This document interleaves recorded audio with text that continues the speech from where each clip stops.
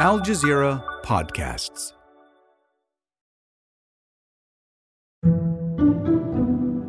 I know it's small stuff, but when you don't have money to buy food, you're starting to be nervous. That's Maya Zamir. She's been a children's entertainer for 25 years, and she's based in Tel Aviv. Before October 7th, she says her business calendar was fully booked. That's no longer the case. We came from 100% work to 0%. Maya's not alone. Israel's war on Gaza is firing back on its own economy. Many analysts expect the economic impact will be unlike anything that Israel has experienced in decades. A recent poll shows that 45% of Israelis fear economic hardship due to the conflict. Tourism is down. Businesses are empty. And some companies that remain open have had to contend with labor shortages as their employees were sent to fight in Gaza. The war is prompting the largest call-up of military reserves in Israel's history. 300,000 people called into duty. So how long can Israel's economy hold up as its war continues in Gaza? I'm Malika Bilal, and this is The Take.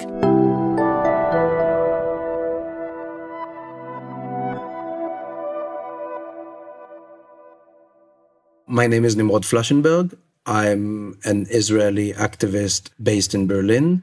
I used to work as a parliamentary advisor for the Hadash fraction in the Israeli Knesset. Now I study history and sometimes I write about what is happening in Israel-Palestine. So, Nimrod, it's been more than 100 days since the Hamas attacks of October 7th and Israel's war in Gaza. And every statistic related to it is staggering. More than 25,000 people killed in Gaza. The death toll in Israel stands at more than 1,000. We know that nothing can compare to the human toll. But aside from the daily horrors of enduring war, waging war is expensive. And the financial cost has risen to almost $60 billion for Israel. Government spending is soaring to pay for it. Businesses are struggling. What does that actually look like on the ground in Israel right now? Yeah, so the situation is harsh. I think that what is happening, first there is just the basic fact of 350,000 reservists that were recruited after the 7th of October. Many of them since returned home, but many are still in the front. And that accounts to about 7% of the Israeli workforce. At the same time, the state needs to pay not only for the war expenses, but also for these reservists for the days they miss in work. So that alone is just a huge cost at the heart of the economic problems Israel is facing. But there are other aspects that are just as significant. So we know that this isn't Israel's first war in Gaza. I wonder what is different this time around, because military spending has been known to be among the highest in the world for Israel.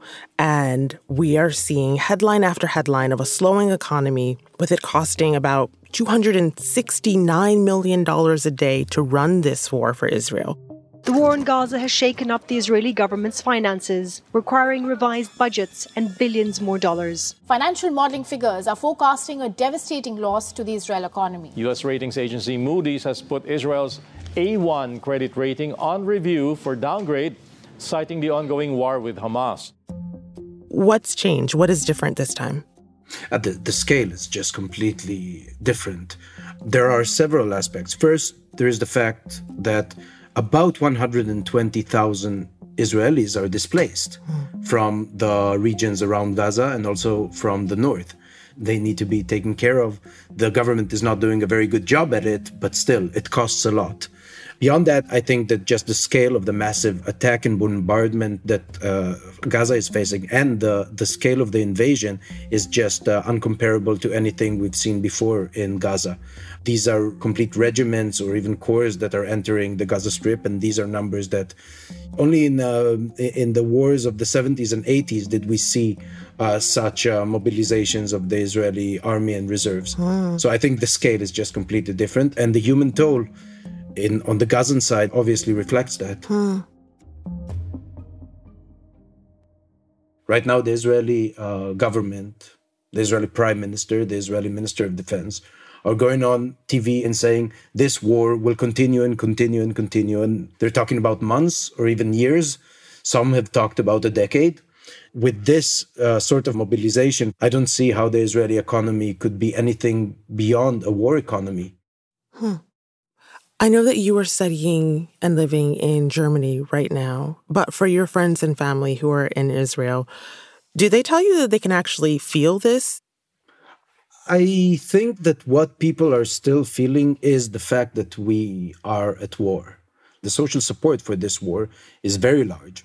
It is starting to crack around the edges, especially because it is clear that the government is not doing enough to release the hostages or to bring about a peaceful resolution, and that Netanyahu's political interest is to prolong the war. But so the economic problems, they're not at the center of the conversation, nor is what is happening in Gaza for the Gazans, but just this notion of winning, which is very unclear to anybody who looks at it in sobered eyes. Tell me more about that, because I wonder if it's a cognitive dissonance, like victory, but at what cost? What costs in human toll and what costs financially? Are those questions that are pondered in Israeli society right now? The right-wing government, and especially the extremists, Ben Gvir and Smotrich, also Netanyahu, I think their plan is to actually pawn the future of Israeli society and economy to this grand plan of reconquering Gaza. And I think most of the Israeli public does not want to reconquer Gaza.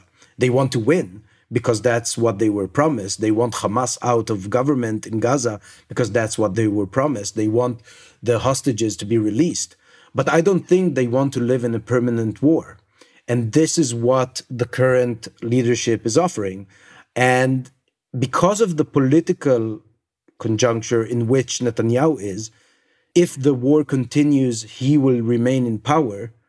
I don't see exactly how we're going to bring this war to an end. I want to delve a little deeper about other workers' absences that were also felt in Israel. Some 160,000 Palestinian workers used to cross over into Israel from the West Bank every day, and the vast majority of them were construction workers. They've been banned from entering. We also know that thousands of workers used to cross from Gaza before they were deported following the events of October 7th. How does that impact Israel's economy? Israel is preventing Palestinian workers from entering, and they are the backbone of the Israeli construction industry. The statistics that I've seen show that the construction sector is losing 2.4 billion shekels every month because of the lack of Palestinian laborers. That's $648 million US. And those workers can make a lot more in Tel Aviv than they can in the occupied West Bank. Palestinian construction worker Sadeh Najir told Al Jazeera in December that he made nearly double working within Israel. When it opens again, I will wait a couple of weeks to check the situation before I return. The work is better there. You get paid directly and on time, even though there's racism and I'm afraid of violence against me. The people who are actually rooting for or supporting the readmission of these workers into Israel are the security chiefs, because they know that if the Palestinians who regularly work inside Israel will not be allowed in, the rates of poverty and the problems, the social problems in the West Bank are going to become so tough that there is going to be an uprising in the West Bank. So it is an economic matter, and Israel relies and has always relied on cheap Palestinian labor as a source of its booming economy. Jewish labor was never really used for the construction of the Zionist project, but many Palestinian laborers. But in this case, it's not only an economic matter, but a political matter that could erupt and explode at any moment. After the break, how long can Israel's economy withstand the war on Gaza? Welcome to Necessary Tomorrows. My name is Ursula. I am an AI, and I have inferred from your online activity that you have been feeling more dread than hope when you think about the future that is coming for us here in the 2060s. So I have created a course just for you to enhance your capacity for imagining different futures. Necessary Tomorrows, an audio series by Doha Debates and Al Jazeera.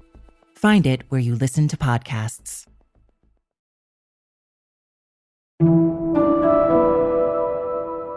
So, Nimrod, paint a picture for us of what happened last week when Benjamin Netanyahu's cabinet approved this budget that we've been talking about. A 2024 budget that includes an additional $15 billion for the war, because they approved it on January 15th, but only after some really tense deliberations and an all-night meeting that had at least one minister storming out of the room in anger at proposed funding cuts. So what was on the table to get cut, and how did that play out in the end? Yes, so the funny thing is that this nightly discussion and drama is only the first step out of many, because this is the government approval, but then it goes to the Knesset. The Israeli Ministry of Finance is a very dogmatic neoliberal Ministry of Finance. Their only objective is to keep the debt to GDP ratio at a manageable level. So they want to propose cuts and austerity. And that's what they did. They proposed a huge cut to all government ministries to pay for the cost of the war and also to pay for future costs of security. In the best case scenario in which there's some kind of political settlement, or in the worst case scenario in which this war goes on for years, in any case, the Israeli security spending is going to go up. And the way they're going to pay for it, according to the finance ministry, is to cut social services. And this is only the beginning. So we're going to face austerity that is based on a war economy. In the end, the budget still included money for the ongoing construction of Israeli settlements in Palestinian territories, which is illegal under international law, but they continue to expand. Is that ever going to be something that's on the table when it comes to finding things to cut? I think it could, but not in this government. That's the thing. As long as this government is in power, money is going to be taken from, underprivileged communities within Israel and be given to the settlements, to ultra-right-wing fundamentalists, and so on. This government has a clear agenda of investing in the messianic dreams of the Israeli extreme right. And as long as this government is going to stay in power, it doesn't matter what they say. They're going to keep on funding settlements. They're going to keep on funding the occupation because that's their project.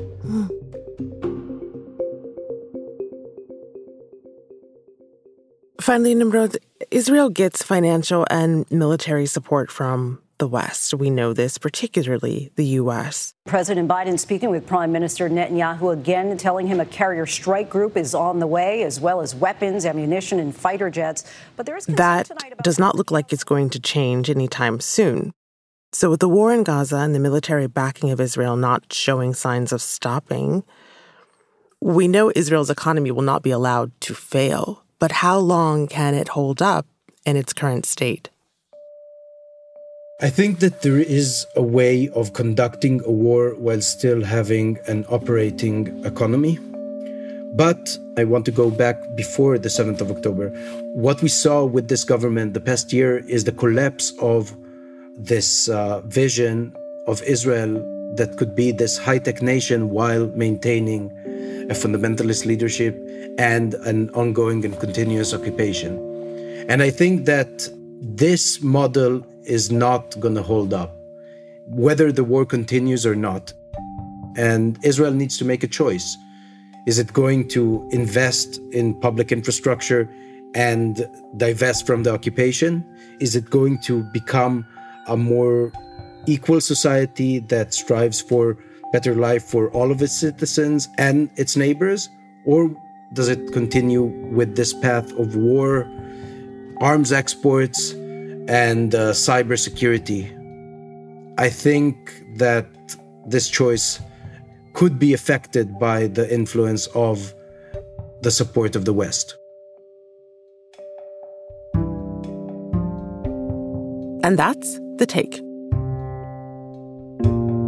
This episode was produced by Siriyat Khalili, Ashish Malhotra, and Nagin Oliai, with Chloe Cayley, Miranda Lynn, Khalid Sultan, David Enders, Amy Walters, Sonia Bagat, Zaina Badr, Paranisa Campana, and me, Malika Bilal. Alex Roldan is our sound designer. Joe Plord mixed this episode. Alexandra Locke is The Take's executive producer, and Ney Alvarez is Al Jazeera's head of audio. We'll be back.